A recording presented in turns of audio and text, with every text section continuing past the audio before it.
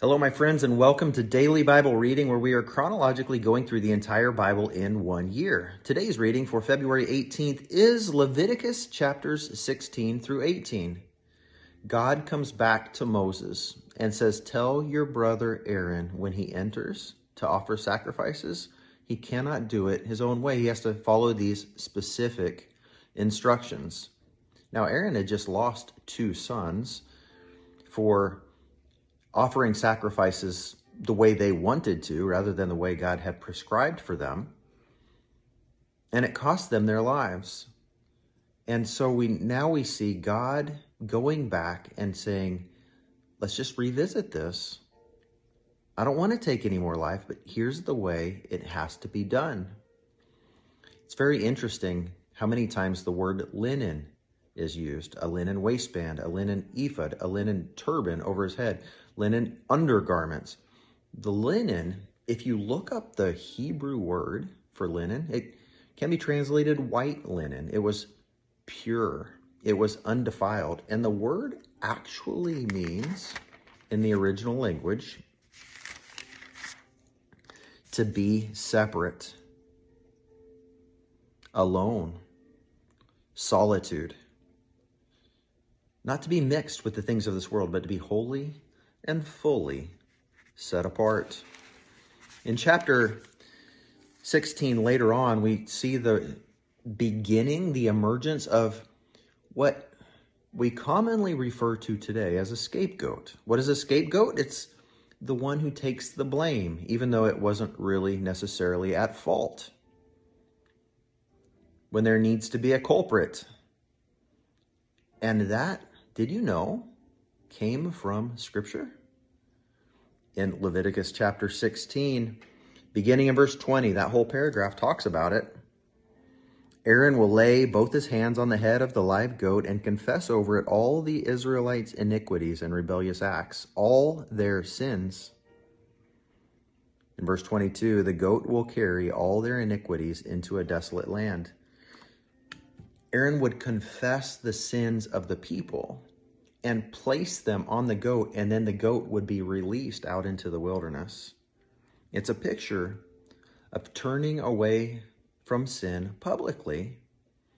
And wouldn't you know, that's what began this ongoing movement of God currently taking place at Asbury University in Kentucky? It was confession publicly of sin and a call to repentance. And look what God is doing 10 days in. It's amazing. There's power in repenting of our sins. In chapter 17, we see forbidden sacrifices, kinds of things that you do not do. And the biggest point that I see here is that the people were not to go and offer their sacrifices away from the tent of meeting, out in the wilderness by themselves. They were to take their animals that they planned to slaughter to eat and to do it at the tent. And that way the priests, the Levites, would be able to receive a part of that offering and their needs would be met as well. And it also would bring the focus of the community back to the center where God was, at the tent of meeting, the tabernacle. There are some more rules given. And then in chapter 18, we see God speaking to Moses again. "I am Yahweh, your God. Do not follow the practices of the land of Egypt where you used to live. Do not follow the practices of the land of Canaan where I am bringing you," or where you're going. Don't do what they do. Do what I tell you. Keep my rules. Follow them. I am Yahweh, your God. Keep my statutes and ordinances. A person will live if he does them. I am Yahweh, or Jehovah. It's so important that we live according to the way God prescribes.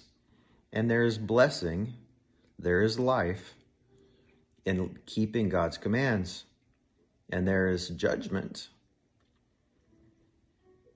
There is heartbreak when we turn from him. And then, very interesting, you may have noticed,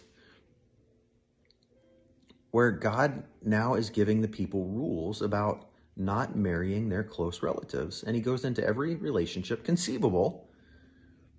Do not marry or come into unity or have an intimate relationship with your sister, your father's wife, even your half-sister.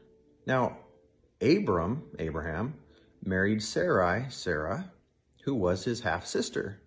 And now we're 600-ish, 620, 650 years later, and we're being told that's not okay anymore.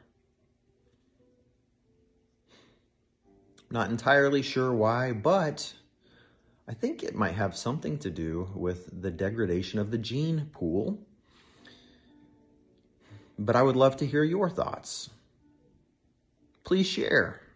Why is it that it was okay, seemingly, before, and now it's not? Or was it never okay, and yet God allowed it anyhow? What do you think? Please share. This has been Leviticus chapters 16 through 18. God bless you, my friends. See you tomorrow.